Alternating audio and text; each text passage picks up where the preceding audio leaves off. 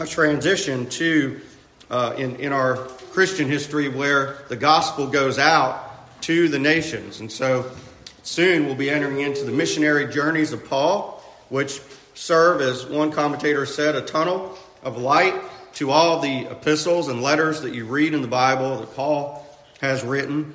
And we know that we have learned that Acts is ultimately about giving us an adequate testimony that God, through his Son, will ensure that the gospel will go to the whole world, and then the end will come. And so we look expectantly with hope at the gospel reaching the nations, people coming to know Christ, and the world being full of the glory, of the knowledge of the glory of the Lord. We know that the world is full of the glory of the Lord. It's just the fact that people are blind to it, and they don't see. And if they saw, how they would live differently. And we, even as Christian believers, have to be reminded that this world is the Lord's, and he is glorious. Today we look at chapter 12, beginning in verse 1. I want to read the entirety of the text. It's a very dramatic scene, beginning with a martyrdom and ending with a vindication of God's saints. It says, about that time, Herod the king laid violent hands on some who belonged to the church. He killed James, the brother of John, with the sword. And when he saw that it pleased the Jews, he proceeded to arrest Peter also. This was during the days of unleavened bread. When he had seized him, he put him in prison, delivering him over to 4 squads of soldiers to guard him, intending after the Passover to bring him out to the people. So Peter was kept in prison, but earnest prayer for him was made to God by the church. Now when Herod was about to bring him out, on that very night, Peter was sleeping between 2 soldiers, bound with 2 chains, and sentries before the door were guarding the prison. And behold, an angel of the Lord stood next to him, and a light shone in the cell. And he struck Peter on the side and woke him, saying, "Get up quickly." And the chains fell off his hands. And the angel said to him, "Dress yourself and put on your sandals." And he did so. And he said to him, "Wrap your cloak around you and follow me." And he went out and followed him. He did not know that what was being done by the angel was real, but thought he was seeing a vision. When they had passed the first and second guard, they came to the iron gate leading into the city. It opened for them of its own accord. And they went out and went along one street, and immediately the angel left him. When Peter came to himself, he said, "Now I am sure that the Lord has sent his angel and rescued me from the hand of Herod and from all that the Jewish people were expecting." And when he realized this, he went up to the house of Mary, the mother of John, whose other name was Mark, where many were gathered together and were praying. When he knocked at the door of the gateway, a servant girl named Rhoda came to answer. And recognizing Peter's voice in her joy, she did not open the gate, but ran in and reported that Peter was standing at the gate. And they said to her, "You are out of your mind." But she kept insisting that it was so. And they kept saying, "It is his angel." But Peter continued knocking. And when they opened, they saw him and were amazed. But motioning to them with his hand to be silent, he described to them how the Lord had brought him out of the prison. And he said, "Tell these things to James and to the brothers." And then he departed and went to another place. Now, when day came, there was no little disturbance among the soldiers over what had become of Peter. And after Herod searched for him and did not find him, he examined the sentries in order that they should be put to death. Then he went down from Judea to Caesarea and spent time there. Now Herod was angry with the people of Tyre and Sidon, and they came to him with one accord. Having persuaded Blastus, the king's chamberlain, they asked for peace because their country depended on the king's country for food. On an appointed day, Herod put on his royal robes, took his seat upon the throne, and delivered an oration to them. And the people were shouting, the voice of a God and not of a man. And immediately an angel of the Lord struck him down, because he did not give God the glory, and he was eaten by worms and breathed his last. But the word of God increased, multiplied, and Barnabas and Saul returned from Jerusalem, and when they had completed their service, bringing with them John, whose other name was Mark. May God bless the reading and the preaching of his word. Amen. This chapter, at first glance, comes across by its central story, and that is of Peter being rescued by the Lord out of the prison. But a fuller look at this, in what I plan to preach to you now, is really under the banner of the church's Gethsemane, or the church's Mount Olivet. And if you remember, it was in Gethsemane, or a Mount of Olives, that Jesus had prayed. And it says that he had prayed so fervently that his sweat became like great drops of blood. He was shaken in his humanity, the Son of God, shaken and thrown down there in the garden by what was facing him. I read Psalm 22 this morning, and it's a good picture. For it is soon after, on the cross, he will cry, my God, why have you forsaken me?" He faced in that garden both not only physical, but sufferings of his own soul for us. He would be separated from God to bring us to God.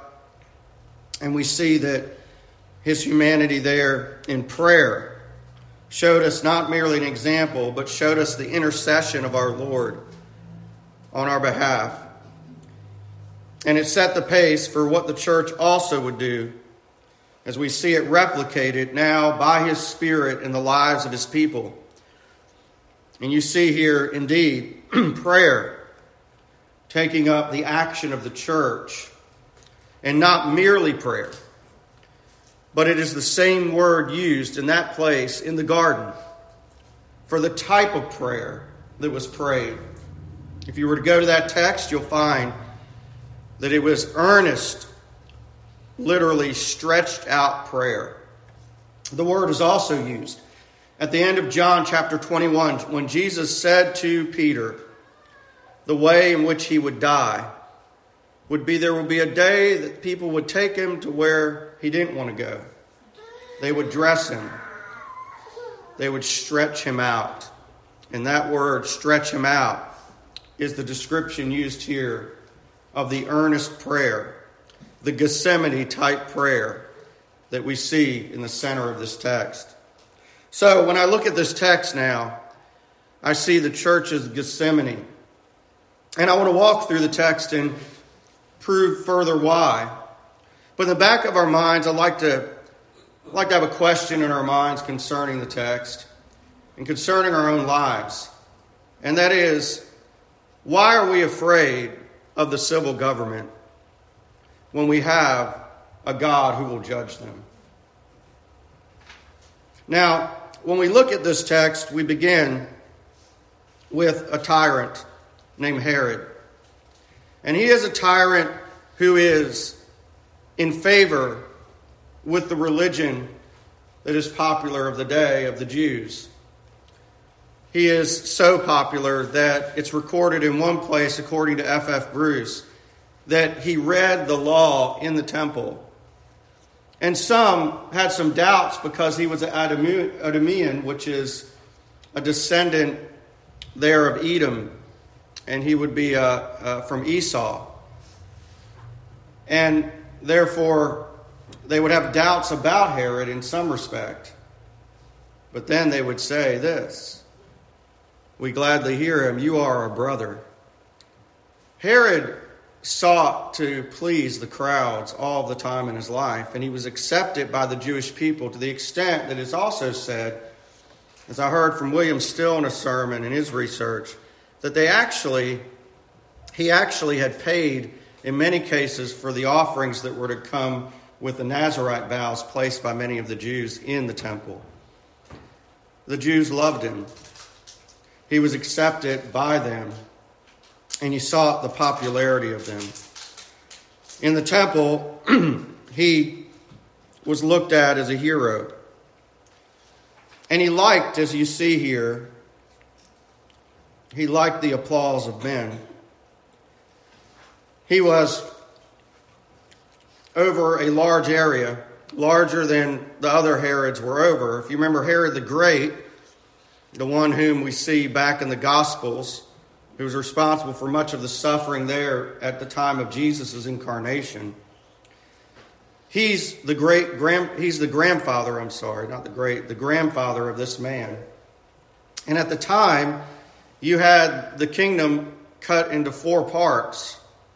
But by this time, it is handed completely over, all 4 parts, to this Herod Agrippa. There's another Herod Agrippa that shows up later. It's not the same one. This Agrippa is king over the whole land. And we see that by the end because he is controlling the food supply. He's controlling the trade.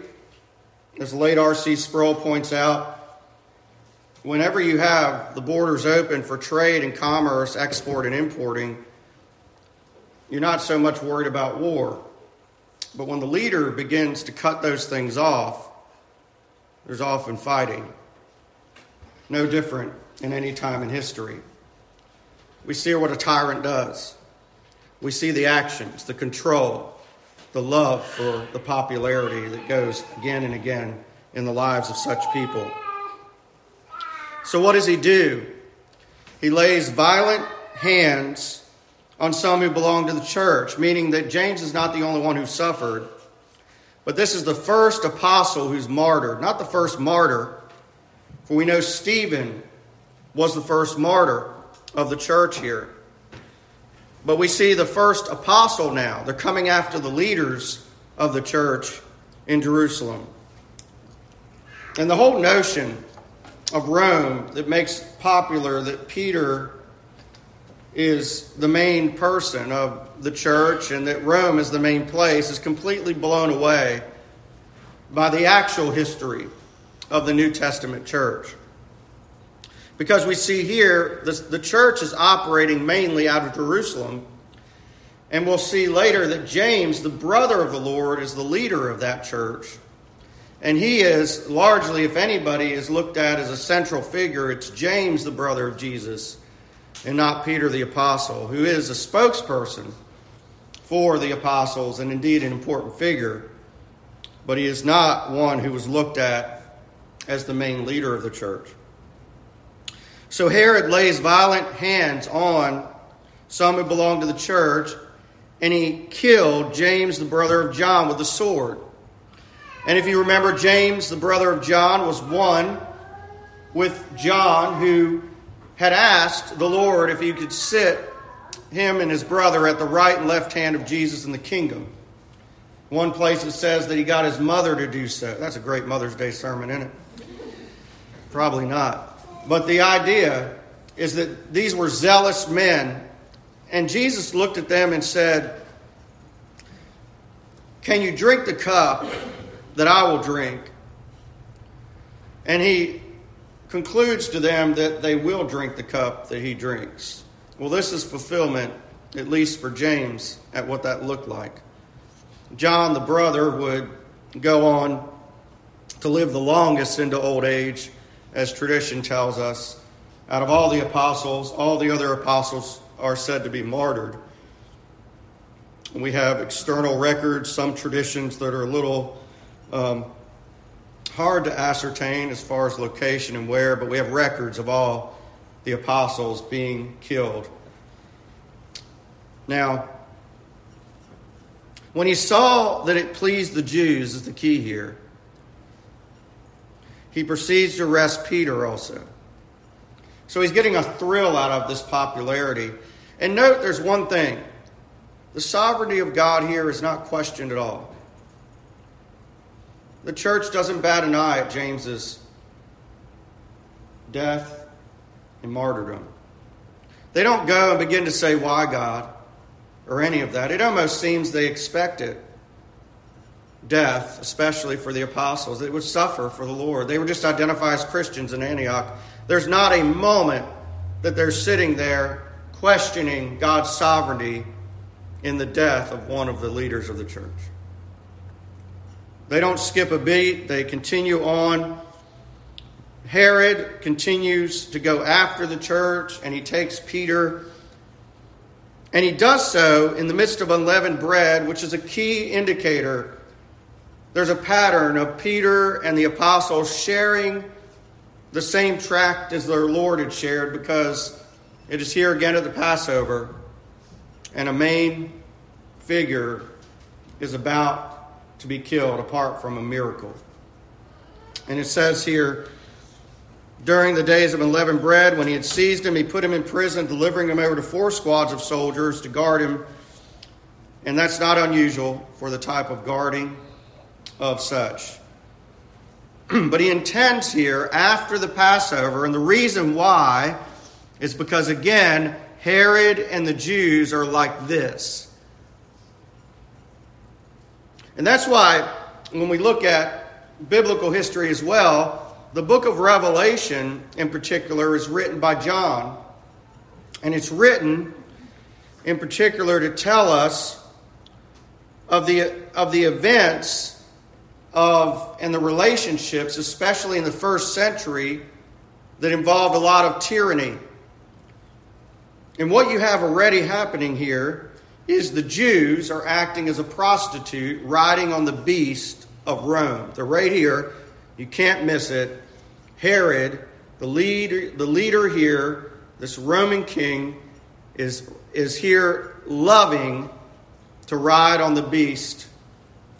He's loving to be the beast that's ridden on by the unbelieving Jews. And that's what comes out later, as you see in the latter part of Revelation, before around 17 through 19, as you see there, you see this cooperation between the unbelieving Jews and the civil government.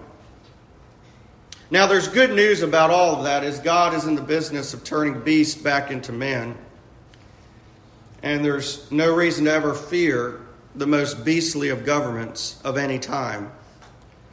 But we must understand something in regards to the biblical history, and that is there's this relationship being built, and the greatest enemy that the church is dealing with is not merely the state.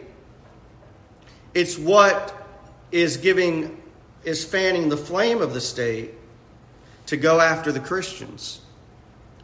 Mainly, if we could call it in contemporary terms, the liberal church. The unbelieving Jews here and the liberal church in our day. That's largely the greatest enemy that exists against the church of any time and the people of God, is those that are fanning the flame of civil leaders to bring persecution down upon true believers.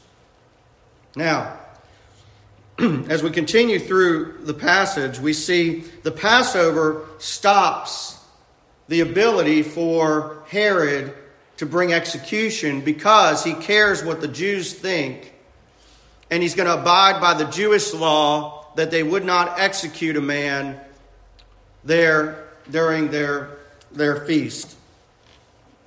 But it says when he was about to bring him out, you remember how that Jesus was brought out before the people. And note that the state needed not to be fearful of the Christian religion at all. Pilate even washed his hands and said, "I find no guilt in this man." Why? Because he told him his kingdom's not of this world. And he says, "I find no guilt in this man."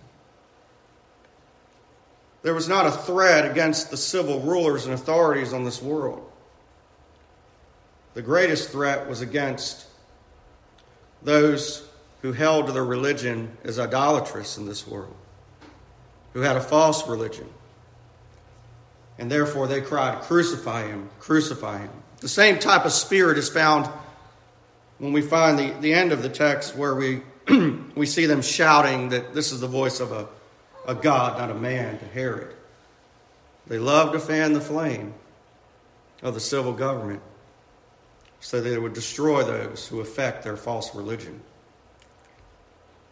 Well, what did they do in response to all this madness, all this tyranny, and all of this murderous activity, and the potential that the lead spokesman of the apostles at the time, who was spoken to and said, upon this rock, upon that rock, the confession or the representation of those apostles, he would build the church. Which it does come about that God, through his Son, builds his church on the apostles and the prophets. He builds upon them. They're the foundation. That's what he's doing. But what do? What is their response to it? One, they're not questioning God. They're not asking God why here. They're not staging protests. They're not carrying around anything that's very full of publicity. They're going to their Father in secret, trusting that he will reward them openly. They understand that there's a king over the kings of the earth.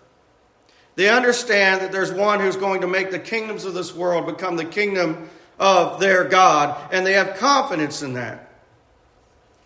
So what do? They pray. They pray like Jesus prayed in the garden facing the cross. They pray stretched out prayer, as it says here, earnest prayer. In particular for Peter. Now, we don't know what they prayed for Peter. There's no indication that they prayed for his release, nor is there indication that they didn't. Those details are not shared. But they prayed for him earnestly, stretched out prayer, Gethsemane type prayer. And then what happened? Well, before we say what happened, it doesn't mean that they didn't pray for James. And it doesn't mean that God did not answer their prayers for James. You see, whether death or deliverance or whatever came their way, according to Romans 8:37, they saw themselves as more than conquerors in Christ Jesus. It wasn't about death or life. It was that God would be glorified whether by death or by life. Death and life weren't the deciding factor. The glory of God was. That's what the Christian lived for of these days. They weren't seeking to avoid death. They weren't seeking to avoid life. Their aim was glorifying God in either of God's will. And God may will it that Peter would die, or he may will it that Peter would live. That was in God's hands. And all such prayer that submits to God has this in mind, that his will be done on earth as it is in heaven. Now, his will is not always that we live. His will is not always that we have comfort. But sometimes it is.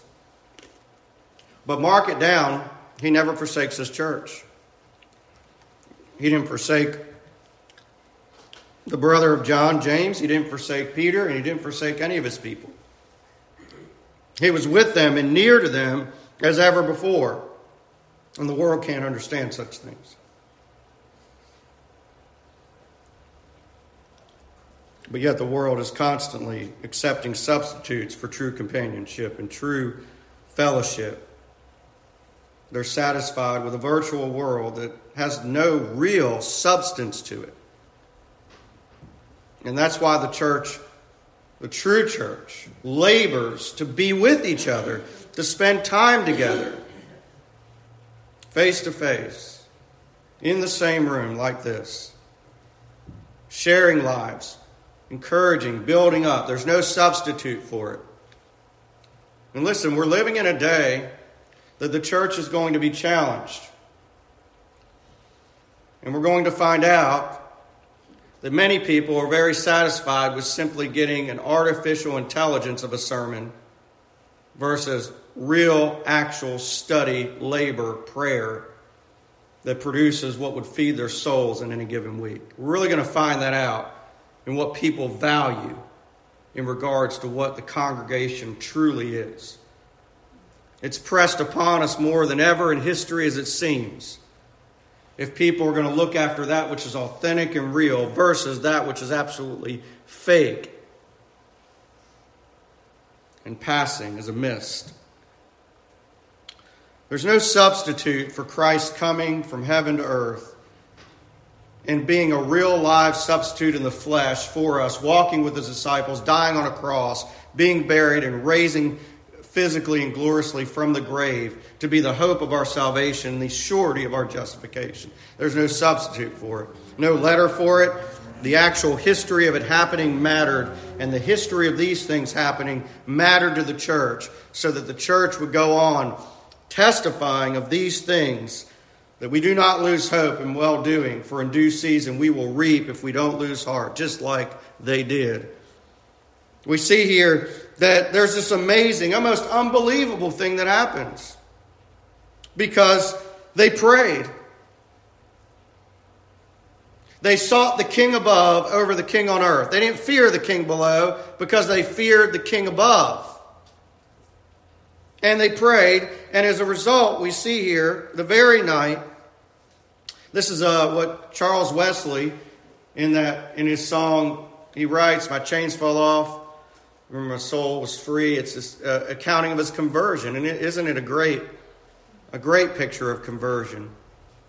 This same miracle is certainly representative of anybody who has experienced true freedom in Christ and being set free from their sins, being set free from the guilt of sin, and being able to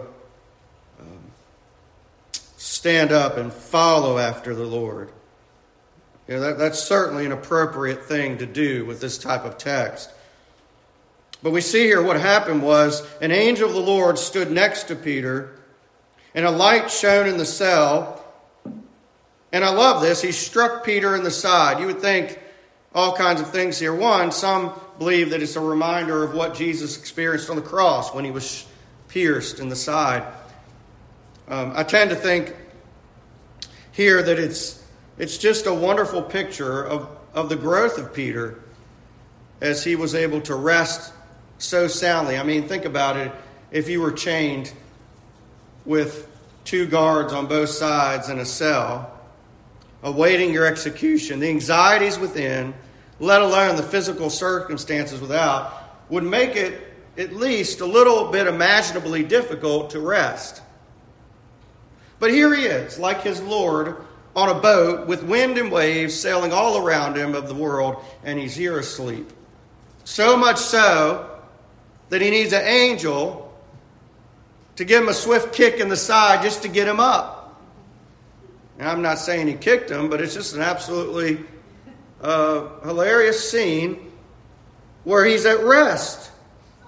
And he doesn't even know what's going on. He's thinking it's a vision the whole time. It's only after the whole thing happens that he realizes he's actually out of jail. And so, picking up where I was reading, he said, "Get up quickly." His chains fell off his hands. The angel said to him, "Dress yourself and put on your sandals," which is a reminder of the Passover, when the believing Jews had been told to put on their sandals and to put the blood over their doors, and they were brought out of Egypt and freed. There's definitely a fragrance of that going on here in the text. There's a past reminder of the Passover, and then there's also one that's happened very contemporary in their time of the crucifixion of their Lord. All going on here. When you see what's upcoming with the women at the tomb and not believing the testimony and all of that, it parallels our Lord's story exactly, and it parallels the story of deliverance in the past exactly. You see, these things are all sending the same message of a God who is above all kings, who delivers men from all enemies. And it says that he said to wrap your cloak around you and follow me. And he went out and he followed him, and he did not know what was being done by the angel was real, but thought he was seeing a vision. When they passed the first and second guard, they came to the iron gate. And think about this. This is before we go into stores and the doors just open automatically. And here in the Bible, back in the first century, we see here the iron gates just opened up. They walked through. And then the angel immediately leaves him.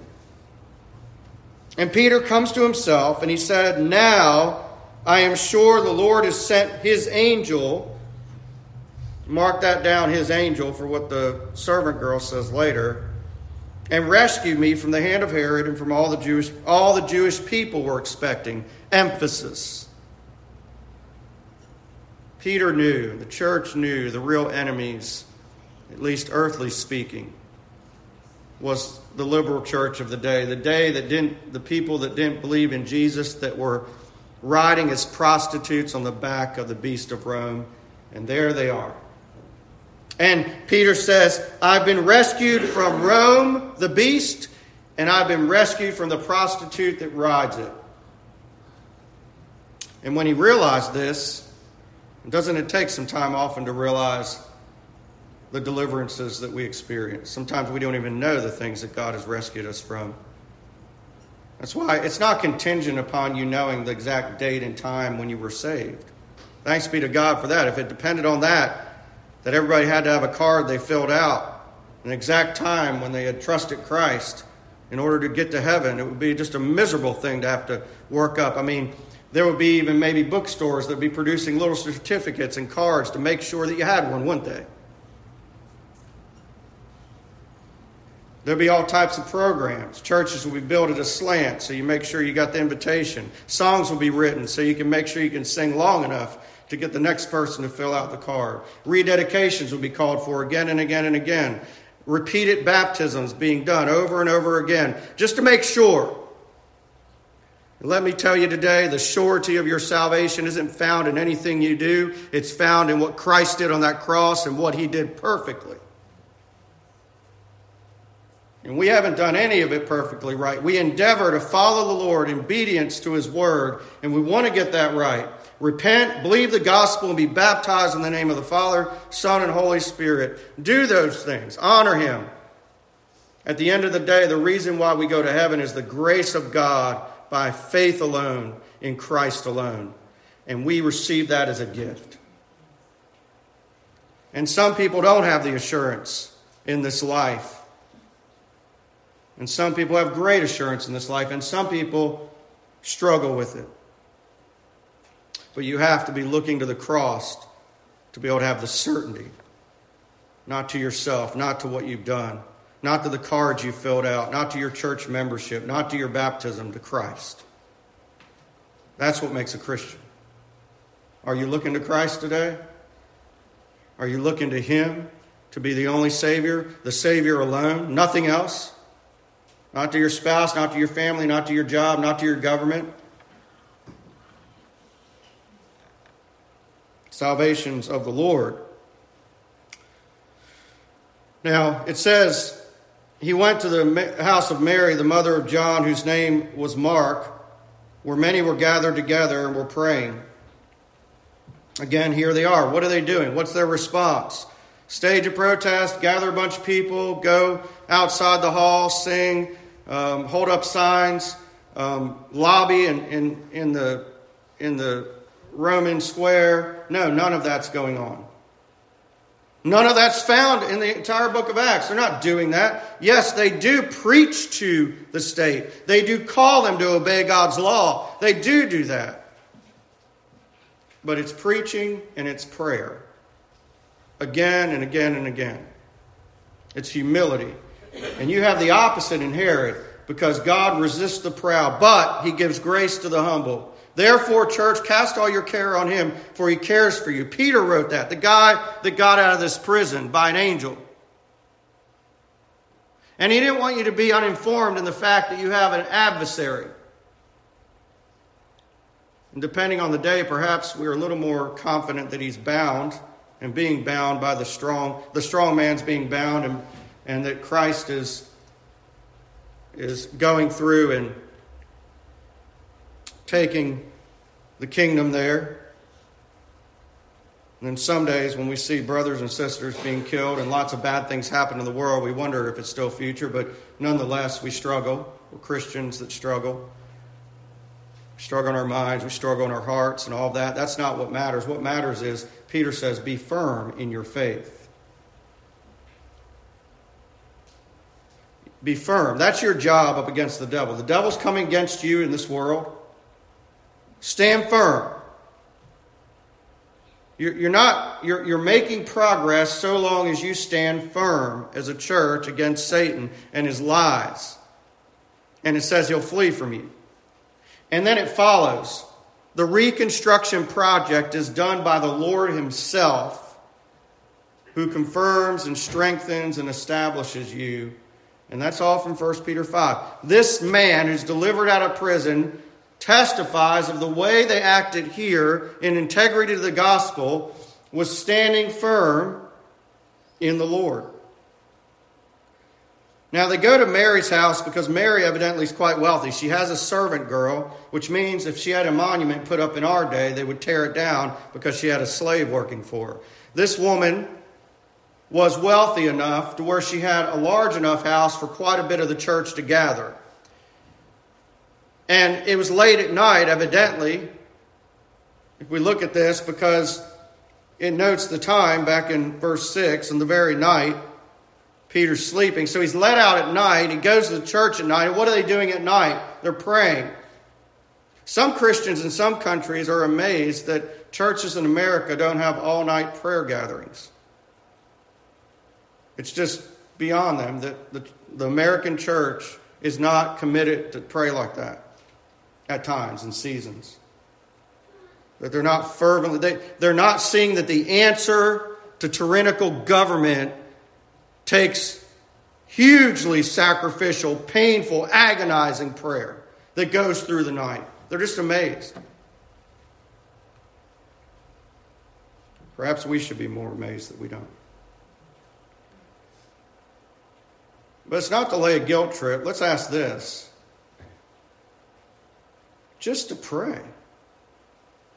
Instead of thinking that we can produce some type of a lobbying activity, or we can produce some type of protest, or we can scream loud enough, or we can argue good enough to this world to change things. When the church constantly did two things, they're praying and they're preaching. But prayer is undergirding all of what they would see changed in the lives of people, for the world to be turned upside down. And they're wise about it. They're not sitting there with the door open. Come on in, Herod. Come on in, Rome. They're praying at night for a reason, too. During the day, it probably would have been quite difficult to get away with the gathering. So they're gathering at night. And as they gather at night, in this context, they're meeting at this woman's house. And Peter shows up at the door free. Servant girl runs to the door. She's checking things out. Hears Peter's voice. So she obviously had to have some experience with him in regards to knowing who he was and being around the believers there. We don't know if she was a believer or not a believer. And I think it's also just a little encouragement to Peter. If you remember that he denied the Lord 3 times, and once before a girl kind of like this. Here he's at the door, and you love the scene. She goes back. They say, "You're out of your mind." And they kept saying it was his angel, and many people get tripped up in this whole thing with the angel. Do they believe in guardian angels? Well, they may have, but I think it's safer to say there was a belief by the Jews that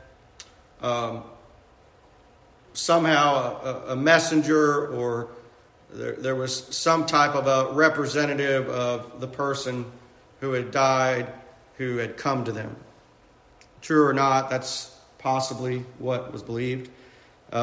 We do know this. We do know that there's a place in which it's said that the face of the angels of infants behold them. And so there appears to be protective angels mentioned there by our Lord, and we can't get around that. But the idea of we don't want to go there with the idea of a guardian angel. This ain't Clarence, let's put it that way, on Wonderful Life, right?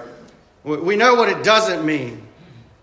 But we know they had some type of belief that this possibly wasn't Peter, it was his angel, it was his angelos, his messenger, whatever that meant. They didn't believe that it was actually Peter. They didn't believe it was actually him. And let me say, by the way, that the whole rescue out of this is amazing, isn't it? And it's the truth that the angel of the Lord encamps around those who fear him. And it's indicated here by Peter's words himself that he didn't even see that it was merely the Lord's angel. It seems like he looks at this angel as if it was the Lord himself who delivered him out. Because that's what he says. He says the Lord brought him out of the prison. He explains to them after he continues to knock at the door. Can you imagine? They're still talking about this. Peter has to keep knocking at the door. I love these details that Luke puts in. And they finally let him in, and he shares with them this whole account. But isn't it true that the angel of the Lord encamps around those who fear him? In fact, if you look at that great psalm in Psalm 34, let me just read a section to you of encouragement to you. Is that Psalm 34 says, "The poor man cried, and the Lord heard him and saved him out of all of his troubles." Let me relate that to something. The man who was just killed, named James, he went right to glory. He didn't have to have a long obituary to go to heaven. And neither did the poor man, who nobody gave any account to, nobody probably looked at, or at least nobody admired him. And the poor man and Lazarus, if you read there in, I believe it's Luke 16, and the one is gone there to suffering, and irrevocably so, and the other is gone and been taken up by an angel to Abraham's bosom, and he is in paradise, if you would. And it's said there that the poor man in this life had nothing, but now he's with the Lord, per se, and the one who had all the riches and everything in this life. He had him in this life. But now he is separated. Now he is separated from all goodness and grace of God. You know the story. You know the account. What's really valued? You look at James. The church looks at James and says he's in glory. They look at him and say, the poor man cried, the Lord heard him and saved him out of all his troubles. That's the picture. What's the second picture? The angel of the Lord encamps around those who fear him and delivers them. That's Peter. What's the last thing happens? Oh, taste and see the Lord is good. Blessed is the man who takes refuge in him. And what you're going to find is a bunch of people coming and they're wanting food. Why are they wanting food? Well, we just heard about a famine predicted in the previous chapter. And then you're seeing that the king is cutting off things so that he's dependent upon. He wants to be the one that gives the food. We're getting to that. But let me finish the section. He tells them the deliverance. He says, go tell James and the brothers. That's James, the brother of the Lord, the one that's still living. And the brothers, the other apostles and the people of God. Notice that's their favorite term, not Christian, that's used 3 times.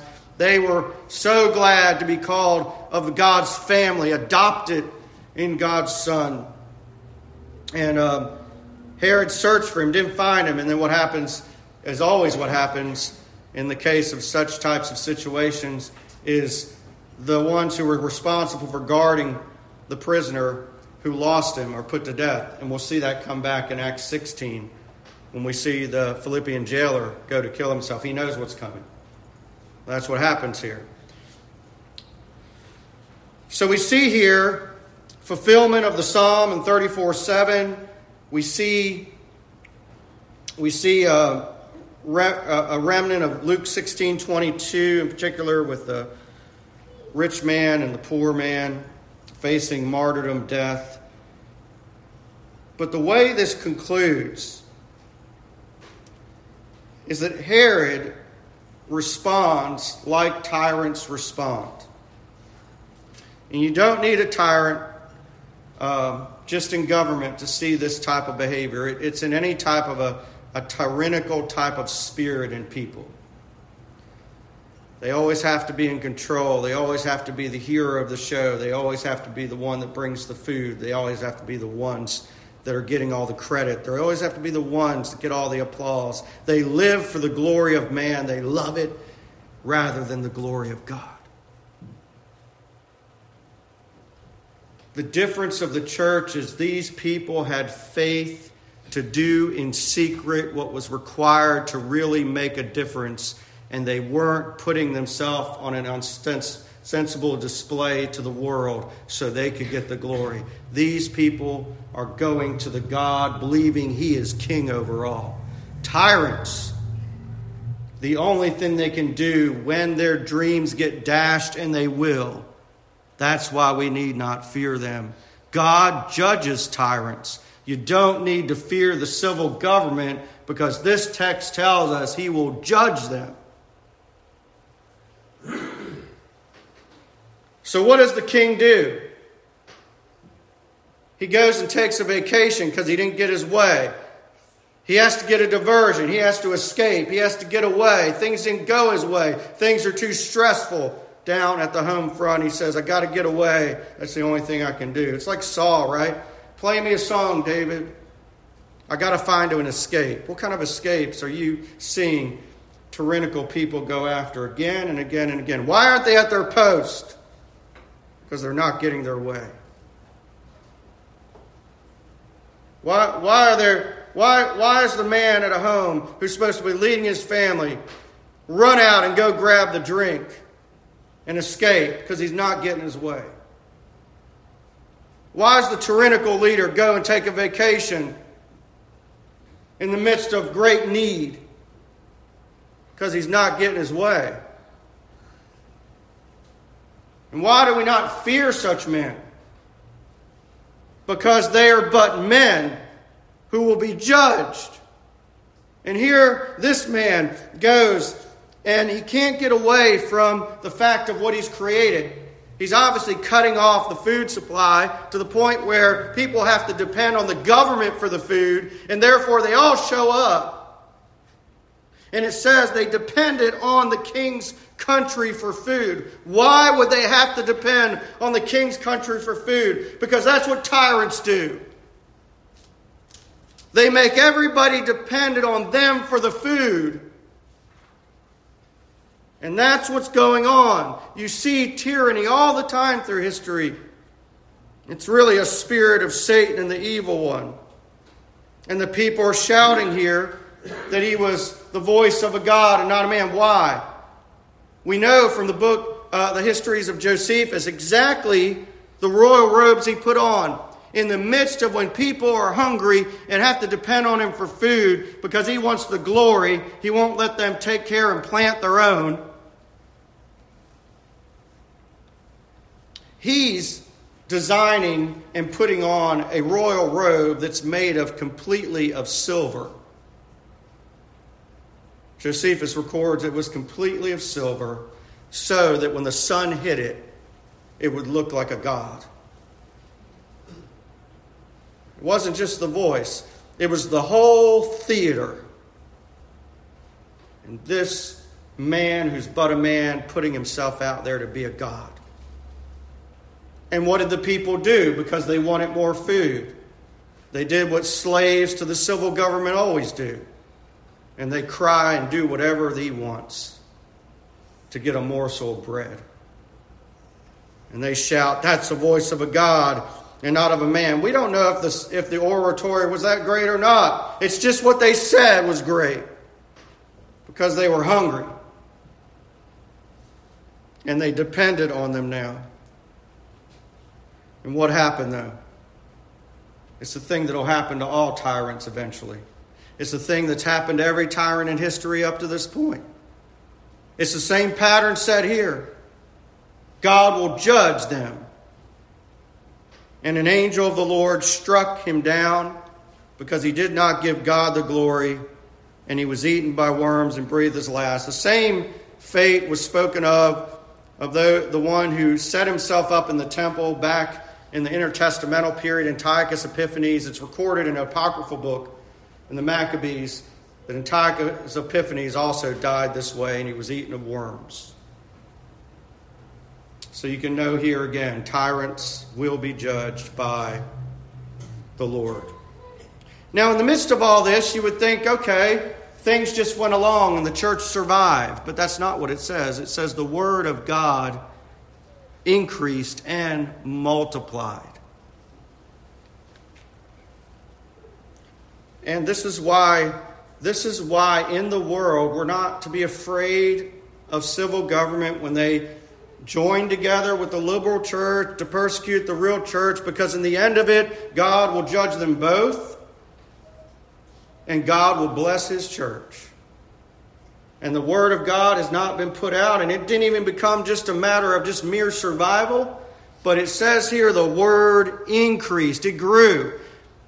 It's right that you could say that the martyr's blood is the seed of the church, but not just the martyr's blood. All of this is seed of the church. And the word of God goes out and grows, and the church grows, and we should be under no pessimism in regards to the kingdom of God growing when we have the true king on the throne whom we can go to and get grace and mercy to help us in time of need at any time. And the circumstances may present us at sometimes where it becomes so dangerous we cannot meet in the daytime. We have to pray through the night. But we're given and afforded the daytime now. Let us pray in the day. And let us be thankful, church, that we can. Let's stand together for prayer. Our Father, thank you, Lord, for the opportunity and the privilege to preach your holy word. I pray that this will be used of encouragement to build up this body and the people who have been called to this place to serve you. I pray that you would encourage them in such a way that it would promote holiness in their lives and trust and prayer unto you. I pray you will forgive us of our sins, and I pray you will bless us as we commune together and as we study your word throughout this day. Oh, Father, we pray that our trust will be consistently in you, our Lord, and not in just but men. And that, Father, we would be built up in the holy faith so that we would not be tossed by every wind of doctrine that's blown our way. That we would not fear civil authority, nor would we stand daunted at the prospect of the future of the church, but rather we would live with hope in the glory of your name, knowing you're the same God today as you were then, and you caused the word to increase, and may you do it again. For we pray in Jesus' name. Amen. If you're with us today and you share the faith of our Lord Jesus Christ, we do invite you to share with us in this time of communion at the table. If you are yet to put your faith in the Lord, we would desire that you would spend time truly contemplating that need in your life, and that you would go to him in prayer, that you would observe and hopefully see that the Lord is among us in this place. But as we take of this and as we celebrate that which represents our union with him and each other, we pray that it would still be a blessing to all who are here.